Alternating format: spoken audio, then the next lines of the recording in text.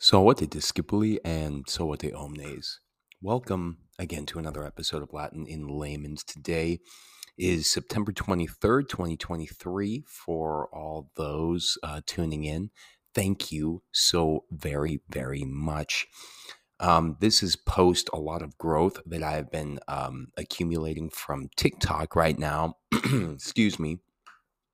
Still kind of on the mend from my sickness. So pardon me. I'll try and edit out any sort of awful throat noises if that ever is the case, rather. But yeah, I'm doing another Q&A here actually because I've been compiling a bunch of questions.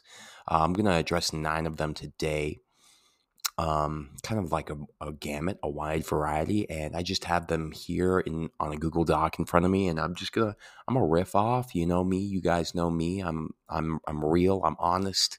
I'm straight to the nitty gritty. I'm not gonna dance around anything, and yeah, some of them I feel like are gonna kind of get me a little heated because yeah, I'm finding myself in a very similar position that I was in last year, where I'm being just absolutely um, just pulled for all the resources that I have, everything that I've given to this school.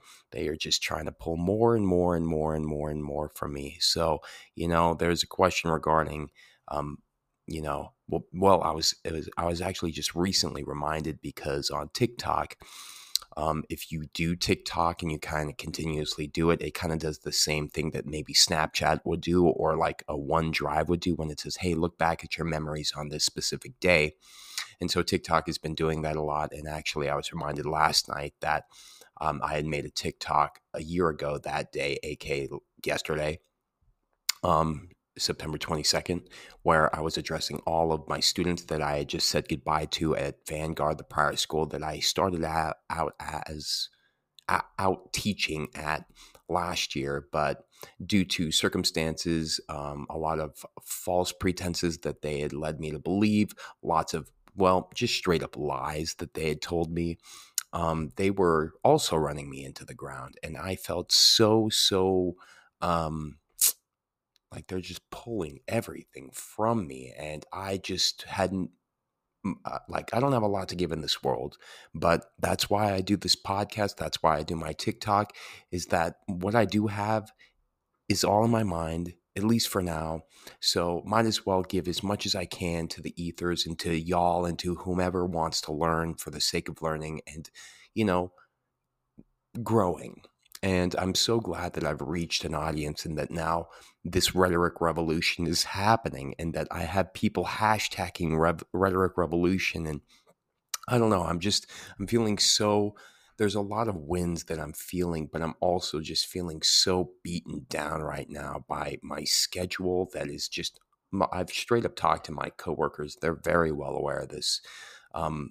My schedule is not sustainable for the entirety of my year teaching at this school that I currently teach at, nor is it really sustainable for me seeing it to the end of the semester. To be honest, like I'm this it, probably not. I feel like either I get in trouble from HR because of the TikTok stuff, because I already talked to you guys about the fact that I had gotten called down a week after the whole thing blew up, and basically just kind of like just kind of like to scare me, I guess, make me well aware that like I need to protect myself, and I don't need to protect myself because I have a very innocuous channel, and if people are going to start pulling things out of context and they're going to start trying to create problems out of nothing and make me look like somebody whom I am clearly not, then hey, you know what? Sorry, I'm out. You know what? And you guys are going to have to let me go or something like that because uh, whatever, either that or I end up leaving because this is just not sustainable. I'm getting sick. I am having flare ups with my gut. I'm having other systemic flare ups that, you know, are tied to my autoimmunities that when I got sick back in 2015. And I can't live a life where I'm going to put my health on the wayside as a 28-year-old guy for a meager job that keeps on pulling everything from me and not appreciating me for who I am. I am a rockin' awesome teacher. I know I am. And you know what? I'm sorry that I'm being so real right at the intro, but I was reading a couple of the questions, and yeah, it kind of got me heated. And then thinking about like last night, it's like I feel like I'm in the same position that I was a year ago. And that's not me. I'm always moving forward. And it angers me to feel like I'm stagnant right now because I'm always moving forward. And I know that I'm moving forward still, even though it may feel like I'm on a treadmill right now, or maybe I'm just laterally stepping right now to eventually hit the gap and, get my try or something like that. If you guys know rugby, that's a reference to rugby. But you guys are helping me see my worth. All those on TikTok that are coming over and listening on my podcast. I know it started out with a lot of these thirst traps and whatnot and everything like that. And you know what? Yeah, I appreciate it. I consider it all flattery. I tread lightly because I know that a lot of those videos are probably being made by minors. But hey, you know what? I don't have control over that kind of stuff. And if admin and HR is going to say I'm going to get in trouble for things that are kind of out of my control, then you know what? They're going to lose their best Latin instructor first off, and probably one of their best teachers at that school, and somebody that's brought a bunch of revenue. The amount of how I've grown this Latin program. Hey, I'm also a capstone senior advisor. I'm the NHS advisor for our chapter. I have to do a lot, and yet I am still being asked to do more. So with that being said, I'll leave it there because I can sometimes be a person, and maybe you are, or maybe you know other people that when they start to talk about things and they start to work through it, they can sometimes get a little bit worked up. So I'll leave it there and I'll let myself get worked up a little bit more into the meat and the potatoes of this podcast here. That being said, love you guys. You know I do. I love you to the nth degree, and I feel the love back, and I'm here for it, and I'm here to continue to bring all this knowledge, just me in general, who I am, why I'm here, why we're all struggling and working and progressing through this life in this world, just trying to be better, because I think that we all are if we all want to be. That is, if we have a growth mindset, even though I don't really like the term growth mindset because I feel like it's just kind of it's self-explanatory. It's either you want to grow or you want to be stagnant and content. So I think the term growth mindset is it's silly to have a term to associate with that concept, but whatever. Let's just grow. Let's learn for the sake of learning. And when you know more, you just know more. And the more you know, the more you can confidently carry yourself through this world. So let's dive on into all these questions. And again, thank you guys. I'm at 12,000 followers on TikTok now, and I'm just going to keep on going up and up and up and up and up. I don't know what it's going to procure in the future, but hopefully it'll procure something that'll open up an opportunity for me to pivot, because that's where I'm at this point. I need it. I'm being run down into the ground. I'm losing weight like none other. My gut issues are flaring up like none other.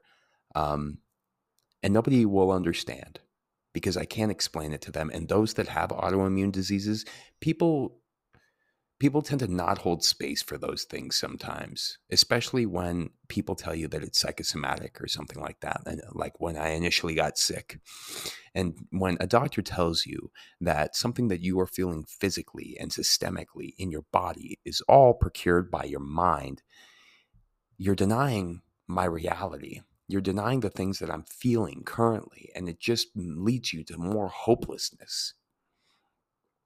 People don't understand.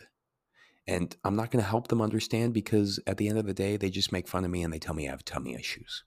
And so I just got to kind of play that card and kind of make fun of myself in that respect and deal with that. That being said, I'm done rambling. Let's get into it. I'm feeling like this is going to be a raw one.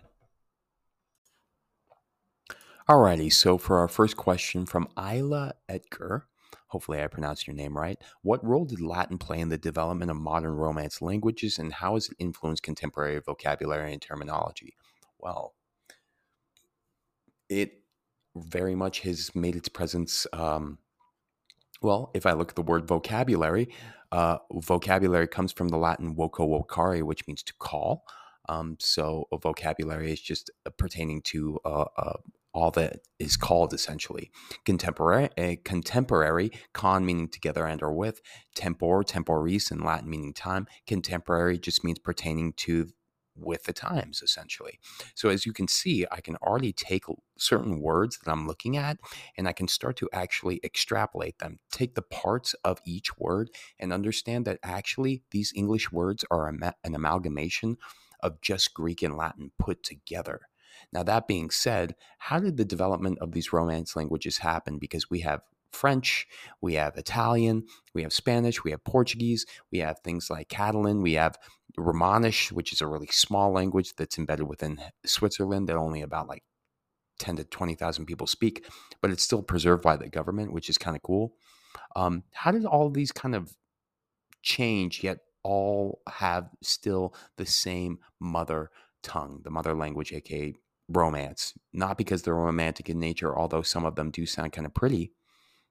They really refer to that being and or coming from the Roman language. So, um, well, let's think about it really quickly. So we have the fall of the Roman Empire, and if you were to just pull up a map and see what the Roman Empire was at its greatest and its expanse, it stretched all the way from England, basically the southern half of the UK, all the way down France, Germany, blah, blah, blah, Spain, Northern Africa, Egypt, wrapping around Israel and like Turkey, Hungary, Greece, all this stuff. It is basically think about any sort of landmass surrounding the Mediterranean. And further, I urge you to pull up a map. It stretched all over the place. So when the collapse of the Roman Empire happened, we had all of these barbaric tribes coming on in and settling in different locations that they had prior been at, but then had been run out because of the Romans and or had been conquested because of the Romans. Romans were really ruthless people a lot of the time, and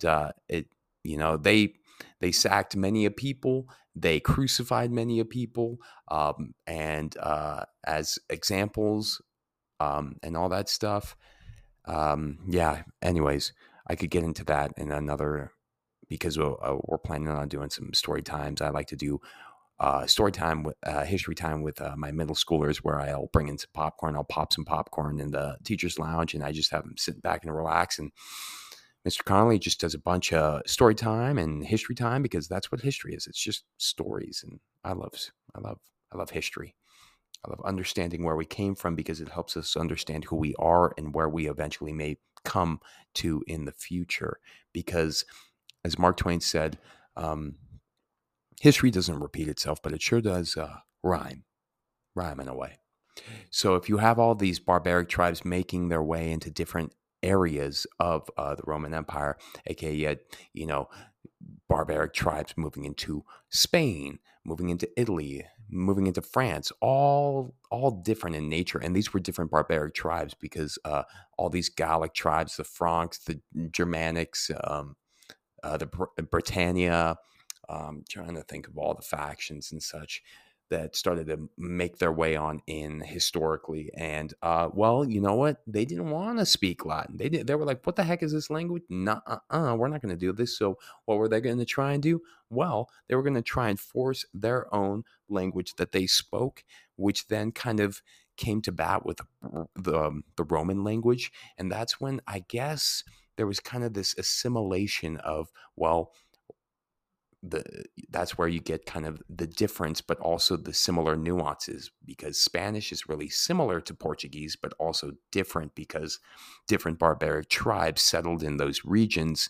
And to think about it, maybe, as a human being, maybe you were some sort of, barbaric uh, individual, and you came into Spain, and you you're trying to assimilate into the culture while you had conquested, and now you're like, you've got a bunch of people that are speaking Latin and stuff like that, and maybe you might take a liking to maybe some sort of senorita, and you're like, you want to kind of converse with them in some way and communicate with them in order to like express like, hey, you know what, I'm interested, hey, you want to go out for some coffee or something like that. But if you don't have language, see, that's what I love about language, is that it both brings us apart, or brings us together, and also kind of brings us apart. And it shows us the how anthropologic the world is, how culture and language and people all are all encompassing in this beautiful thing that we call humanity, diversity. So then maybe they start to kind of communicate by, like, I don't know, signaling to certain things, or pointing, or trying to learn each other's name, and just vocal. I'm trying to, like, maybe you've seen a movie, maybe like a rom-com, where there are two people that, like, don't have the same language, but they start to try and communicate because they want to, they want to get to know each other a little bit more, but they don't have a language that's going to bring them together. So how are they going to bring themselves together in order to express these things? So then we start to have these mixing of languages, and that's where we get the difference between French and Italian, and Spanish being really similar to Portuguese, but also different. And also Germanic. Germany, or German, the German language is one of the very few languages that also has the neuter gender that has been carried on from Latin. So, and now, as you can see, all of these Latin and Greek words really make its presence through our contemporary language. Con meaning with, tempor, temporis meaning times, pertaining to the times with, essentially, because the language has evolved, but it is also kind of weaved and folded in upon itself. So I'll leave it there, um, and I hope that answers that question there. But just think about how someone would try to communicate with another person. Maybe if you're traveling across seas and you're trying to communicate with someone that you can't really, because you don't share the same language whatsoever, you start to maybe write down things, maybe, or you draw things to help the other person understand what you're trying to convey to them. So there you go. Next one that we're going to get into here from Lottie. Lottie, you're such an OG. I love all the questions, and I love all the support that you've been giving me. I really do appreciate you, and I know that you also do deal with an autoimmune, or a couple, actually, because seldom do we just deal with one autoimmunity. So I feel for you. I empathize with you, and keep on coming around, because I love having you around. She mentioned, or she asked here, you mentioned living in Colorado and Washington. What states have you lived in, and what's your favorite?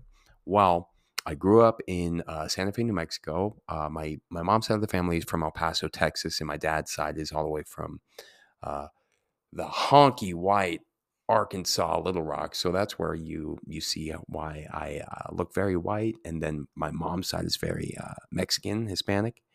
So yeah, that's my lineage. And spent a year in El Paso as a little baby kid, and then moved on up to Santa Fe, where I spent my childhood all the way until I left for college, where I started out going to school at the University of Puget Sound for 6 semesters, where I eventually had to take a medical leave of absence because of my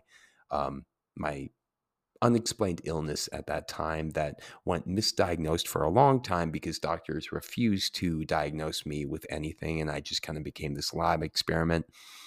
And like the amount of drugs that they gave me and stuff like that, it was a lot. But yeah. So from that point, I got sick. I came back to Santa Fe, spent about a year and a half in Santa Fe, and then after that, I did a backpacking trip in Ireland, the month of July 2017. 2017 or 2018. It's escaping me right now. And no, 2017, I'm sorry. And that was kind of like my semblance of proving to myself that I had like regained my strength in a way, because man, had I become a shell of myself. Like I lost 30 pounds in like 2 months, and my parents were worried. And, I didn't really think I was going to take time off from school. And then my parents were like, we really think that you should. And then I remember I was like, heck no, especially because I had such a linear perception of my life that I had always seen myself going to school for 4 years.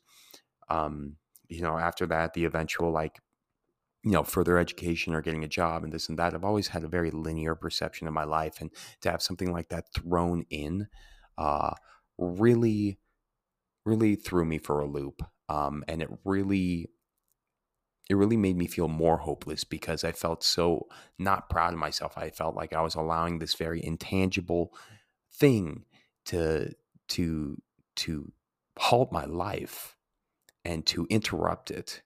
And it was the first time I really experienced depression, because before then, I was the type of person, thanks to having a dad whom I love dearly, but definitely had some qualities where he imbued in me the concept of think the sad away kind of thing, like, oh, you're sad, just stop being sad, or whatever.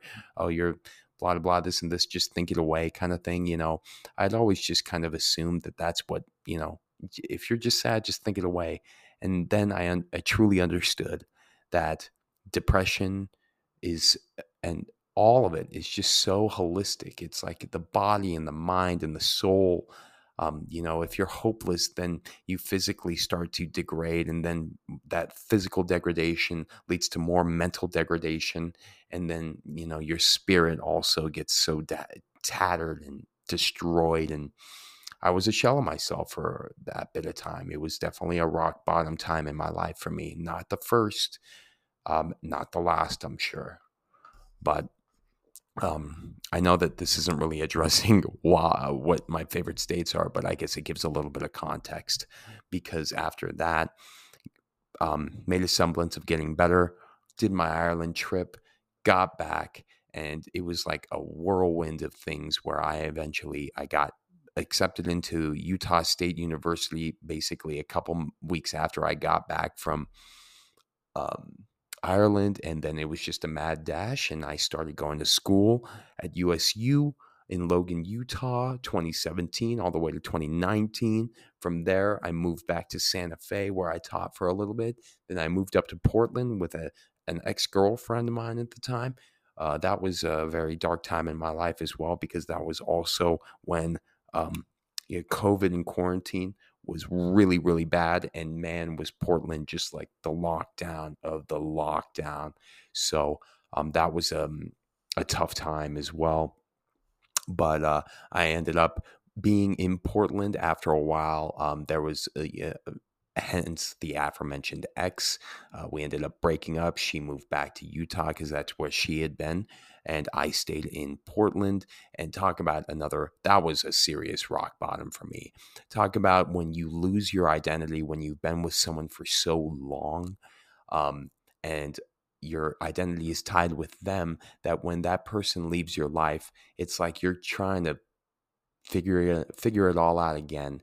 And I was figuring it all out while being in a 300 square foot apartment in the middle of COVID quarantine in Portland, where there were also a bunch of fires, where they were telling you not to go outside because basically the um, the atmosphere outside basically just had this sepia kind of hue.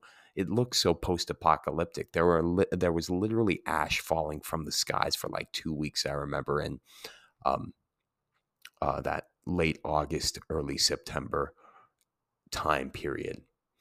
So there was that. And then, after a while, that's when I started to realize it was really about the small ones. And that's what it is about me in Latin with my students. It's not about being smart. It's not being the best. It makes me think about that edit somebody made. It's not about being perfect. It's not about being the best.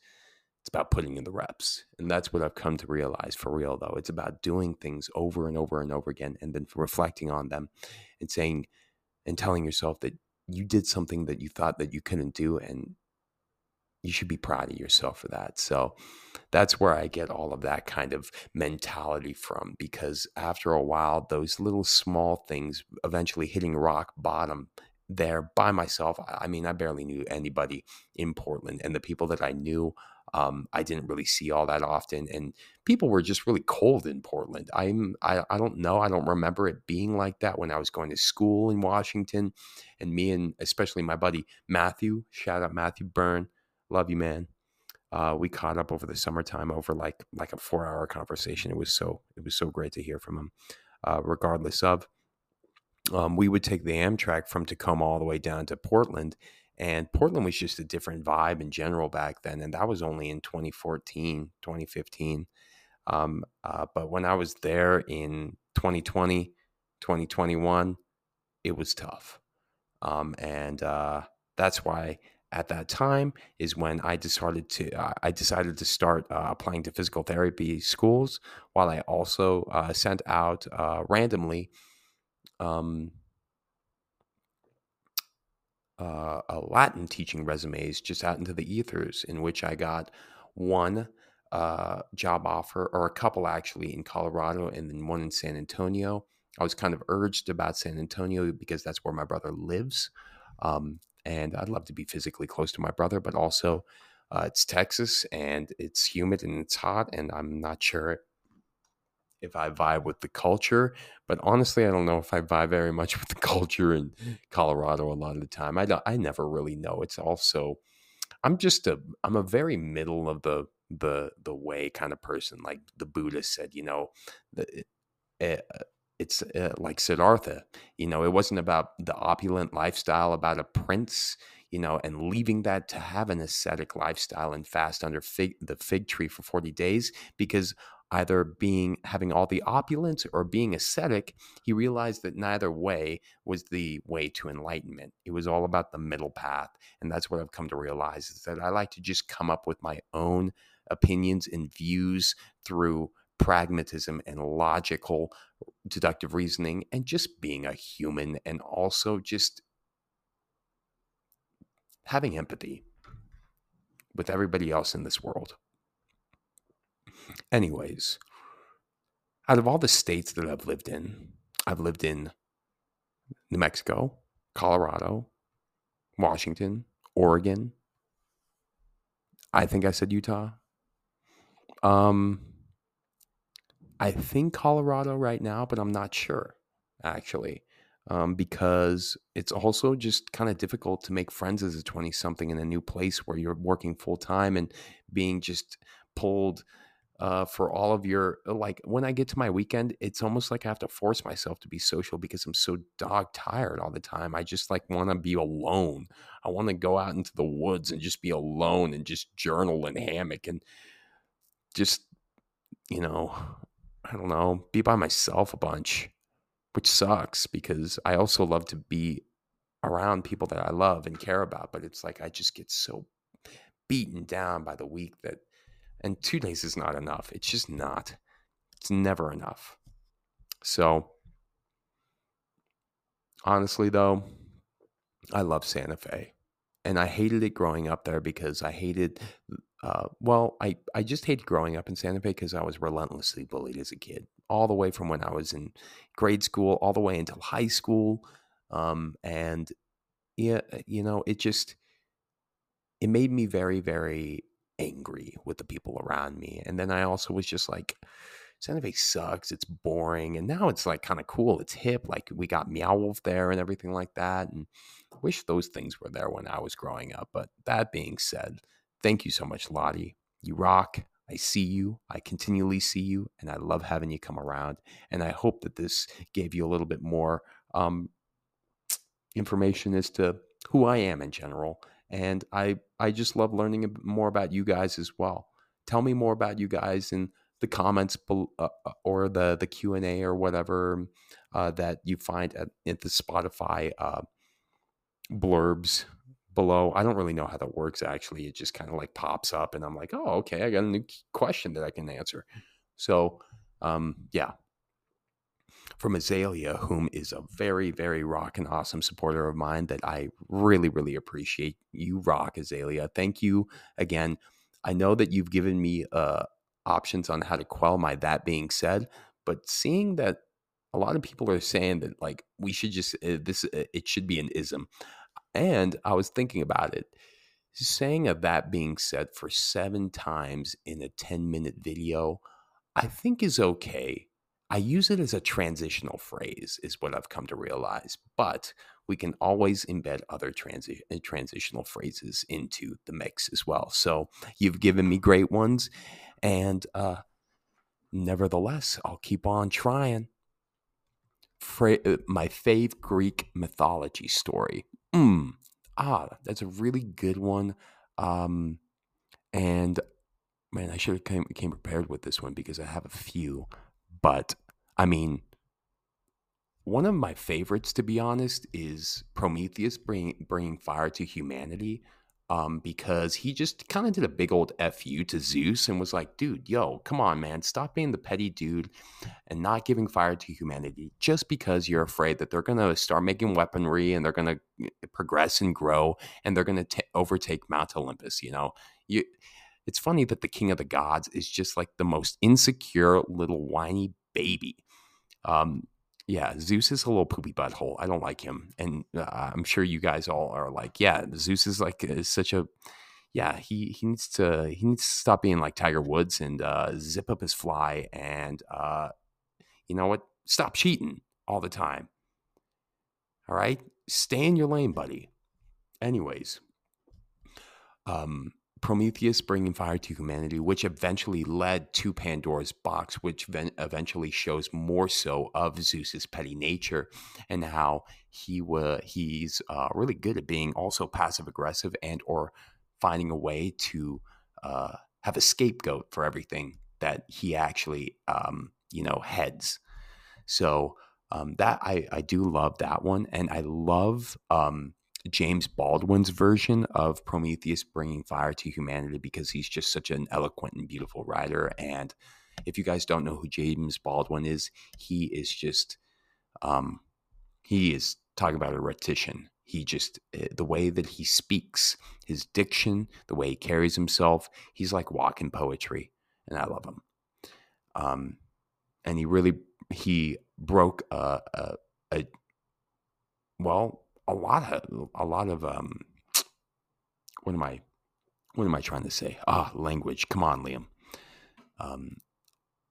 He broke a lot of molds because not only was he a black man back in the day here, doing within this Harlem Renaissance period, even though it might have been after, I can't remember exactly, but he was also gay, and that's that's a black gay man back then being so embedded in trying to be a part of breaking those role or not the stigmatism really of it all. So I urge you guys to go check him out. He's amazing. So yeah. Also, though, I really just I like Theseus in the Minotaur. I think that one's a great one, even though it kind of shows that Theseus is kind of a poopy butthole as well, because, he kind of, it goes to show all these guys are very much wrapped up in themselves still. They don't think about anybody but themselves. Like why, I forget his love that, she helps him basically escape from Crete. And they leave, but then he ends up leaving her on an island by herself, and it's just and then he forgets to change the flag upon docking into I think it was Athens, but I'm not sure, somewhere in Greece, where he said that told his dad, he was like, hey, you know what, when the boat comes back, if the sail is flying black, it means that I perished. But if it's not flying black, that means I lived. And Theseus, being the dummy dumb that he was, forgot to change the sail from black to another color, I guess. And when his dad saw that from afar and saw that boat docking, out of anguish and sadness, he casted himself into the sea. And that's why, well, Theseus, his father, was named Aegeus. And that's where we get the Aegean Sea from. So there's a little ideological dealio there. A lot of mythology is just basically ideological myths, basically explaining the unexplainable or explaining things that um, we don't have an understanding of how it came to be in this world. So that's why we come up with these stories a lot of the time. Yeah, so we'll leave it there with that one. Thank you again, Azalea, for that question. Next one here. Can you discuss Dante's Inferno with an emphasis more so on concerning the development of language within the text? Gigi actually hit me up this question yesterday evening, and I was like, all right, this is actually a really awesome question. I haven't actually read Dante's Divine Comedy in a long time, but I do know quite a bit from it that I can kind of pull from in my memory. So, really, Dante's choice to write the Divine Comedy in Italian rather than Latin was revolutionary because Latin was the language of the scholars and the church, while vernacular languages um, were often seen as crude and unsuitable for higher literature. That's why it's literally called the Volgare. It's vulgar language, essentially, that Dante is using when implementing Italian into his text. So his decision really to write in Italian was it was a bold assertion to kind of show the worthiness of the Italian language for literary expression. Um, but yeah, let me see what else I can really talk about here, because it's kind of he wrote the Inferno in the Tuscan dialect, which would eventually become the basis of modern standard Italian, essentially. And his use of this dialectical language contributed to his prestige and widespread acceptance as the standard of Italian language, because I know that you get different dialects in Italian. I don't know a lot about Italian, but I do know that there are different various nuances that came from that. So, vernacular poetry and the national identity embedded within Dante's works in Inferno played a huge pivotal role in the formation of that Latin, or rather Italian, national identity. So, by writing in that vernacular and celebrating Italian culture and heritage, Dante kind of contributed to a sense of shared identity among Italians, in order to help unify the fragmented regions of the Italian peninsula at the time. And that's kind of like the power of poetry. He wasn't just a linguist, he was a poet, and kind of unparalleled in his skill. The Inferno showcases his mastery of poetic form, in my opinion, because um, I know it's a 3-line rhyme scheme that's very intricate in this wordplay. I forget what they call that. It's like Terza something. Ah, crap. Terza coming from the 3, but I don't know. Okay. It's a 3-line rhyme is what it is. If anybody remembers what that term is, please comment it or something like that, or hit me up, because I'm going to wake up at 2 o'clock in the morning in a cold sweat, and I'm going to be like, good God, that stupid term woke me up from my deep sleep. And now I got to go back to sleep, and I'm probably not going to get back into deep sleep as fast as I could have been just by already being in deep sleep. That being said, I'm going to shut up. But that use of the poetic device helped to elevate the Italian language. I mean, that's why Virgil was employed back in the day by Augustus to write the Aeneid. The Aeneid is basically a fictional, or historical, I don't know, um, uh, work to basically explain the foundation of Latium, aka the Latin world, Rome, essentially. because Aeneas was the only one that actually was able to get away from the sack of Troy, because the Aeneid is basically part two of the Iliad. Iliad written by Homer, Aeneid written by Virgil. So basically, the Aeneid is just the Latin version of the Iliad, because the Aeneid talks about, the wrath of Achilles, as well as just, the long, long war over Helen of Troy. And then eventually it leads into the sack of Troy, because that's where Odysseus comes up with his keen and cunning plan of the Trojan horse, and that's where we actually get the virus, a Trojan horse. That's why they call it a Trojan horse. Is you don't want to open it up, because once you open it up, you invite all of these bad things into your computer. All that malware, malice meaning bad.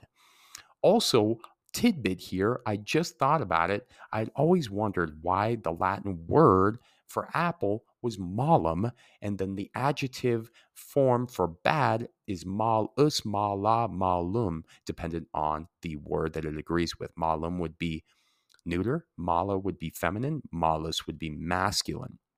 And I thought about it. I was like, wait, why is an apple evil?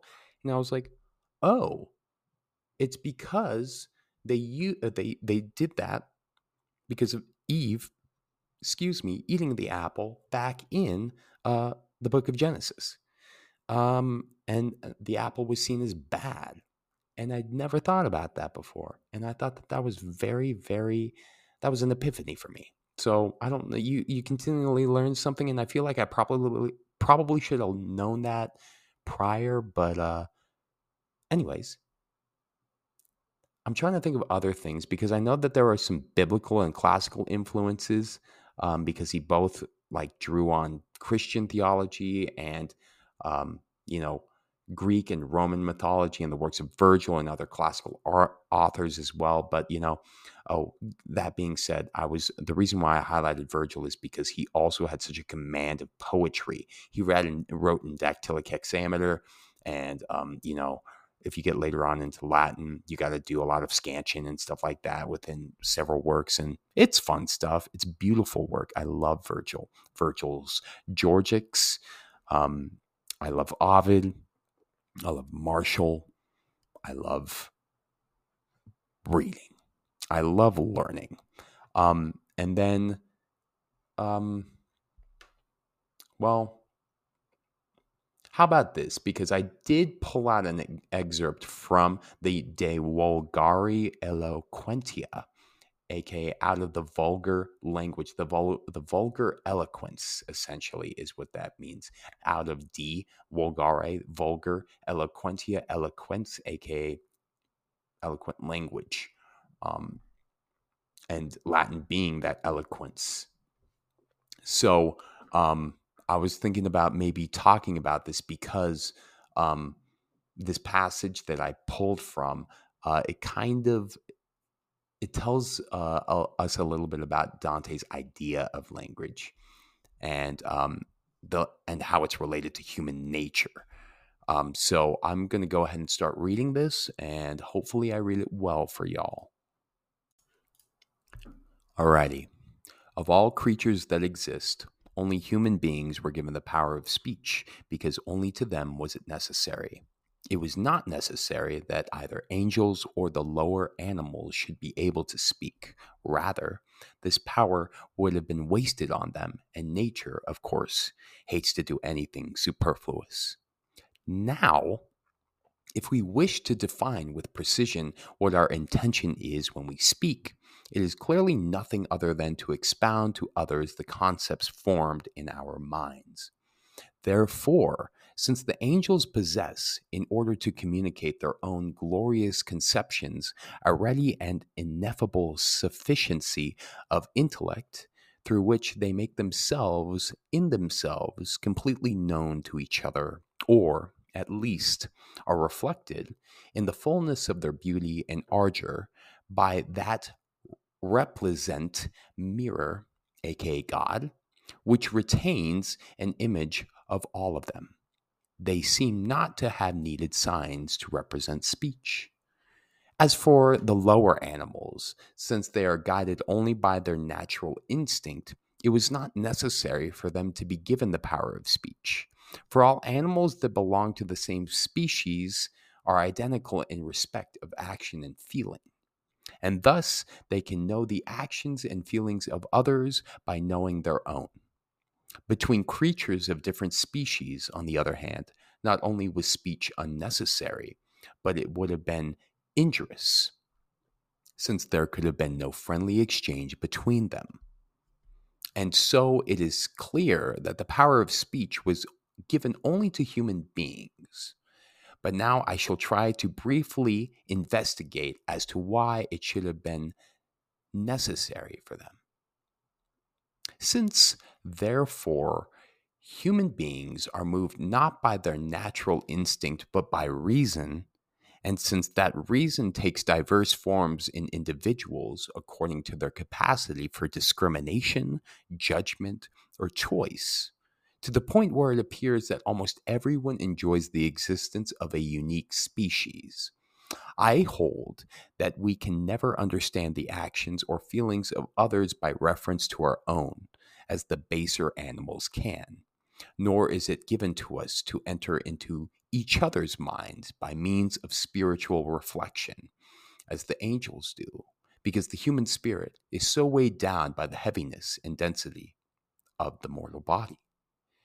So it was necessary that the human race, in order for its members to communicate their conceptions among themselves, should have some signal based on reason and perception. Since this signal needed to receive its content from reason and convey it back there, it had to be rational. But since nothing can be conveyed from one reasoning mind to another, except by means perceptible to the senses, it had also been based on perception. For it were purely rational, it could not make its journey. If purely perceptible, it could neither derive anything from reason nor deliver anything to it. This signal, then, is perceptible, and that is a sound, and yet also rational, in that this sound, according to convention, is taken to mean something. An excerpt from De Vulgaria Eloquentia 1, verses 2 to 3. So, in my opinion, a lot of this passage reveals that Dante, at least for Dante, language pertains to human beings insofar as they are rational and social animals. Language is the form in which human beings think, we exchange thoughts, and we relate them to one another. Language for Dante simply is the way in which human existence intended as social and rational, as the social and rational, it unfolds. It's volare. Volare means to roll out, essentially, to unfold. This is an extremely important idea for really the understanding the Inferno, in my opinion, because according to Dante, to sin is to misuse reason in creating relationships with other people. And it also follows, given what has just been said, that for Dante, to sin is also to misuse language, aka probably deceit, lying, dishonesty. And really, in speech for Dante, it's never a moral or neutral act, never a morally neutral act, I mean. So therefore, essentially, in reading the Inferno, you got to ask yourself Dante's ideas on language and how it's reflected in the text, in my opinion. But really, it goes to show the importance of language and why we come up with language and why it helps limit the metaphysical to the physical. It's like when I was talking to my Latin 2, Latin 3 class, of which case I have, again, like that's a class that stresses me out because like they just, like I have prereqs for a class, and guess what? High school admin doesn't honor that whatsoever. They just want quote unquote ASS's, ASSES in seats. See, I don't even cuss. Yeah, like they have nothing on me. If I get in trouble because of this TikTok thing, you guys know me in TikTok. I don't even cuss on my TikToks.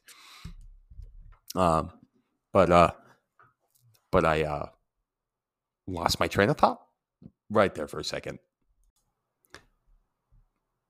But it's back now, because what I was talking about is I was explaining to my Latin class, because I have one of my students just memorizing the Quran right now, and he's talking to me about like just uh, the Arabic alphabet and all the nuances. It's very interesting. He's a very bright kid.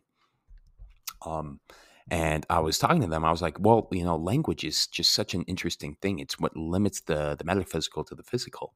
If we didn't have a word to describe a table, then how would I explain what I'm looking at? Is a table here? I could explain its, the adjectives that make up that table. It's wooden. It's plastic. Maybe I don't know. I don't know. It's synthetic. Blah blah. What if we didn't have any words for any of those things? Then that's why, like I've said before, why a baby cries in order to communicate that maybe they are teething, maybe they're hungry, they're hangry, um, they need some nutrients, or maybe they poop their pants or something like that. They don't have a semblance of actually expressing through words, so they got to do it through sounds. They got to do it through crying. They got to do it through some chaotic noises and cacophonies. But I love little babies, and this really sad if they're crying. I hope that they are not crying anymore and that they are all good in the hood. Anyways, so I've really gone off on this one. So Gigi, thank you so much. I'm probably going to turn this Q&A into 2 parts. So I'm gonna see if I can 1, 2, 3, 4. So I've gone over 4. All right. Yeah. We'll leave it there, and then we'll do a part 2. But consider that, language is one of these things that develops everything around us. And it's why Yahweh doesn't have any vowels, and it's not meant to be spoken. And what my student had expressed that I didn't know is that it was desecration to try and draw what God looked like, Yahweh looked like. So it, sometimes we treat things that are metaphysical, like God, like those higher up things, as well. If we do subscribe language to it, we actually limit that metaphysical nature into the physical. And sometimes we don't want to do that because we're desecrating something that is omnipotent, omniscient, omni whatever.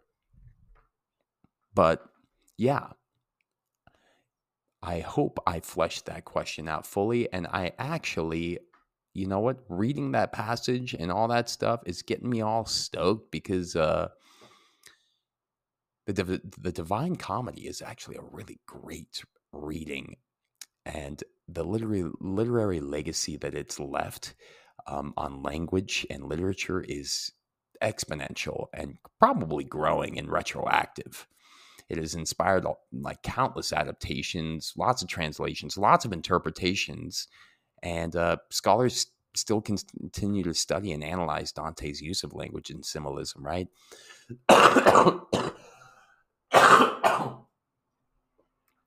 Excuse me. So with that being said, and on that bombshell, we're going to leave it there, and we're going to do a part 2 that I'm going to just pop on right on over to the next one here. But thanks again, you guys. You guys are rocking. I love this kind of stuff.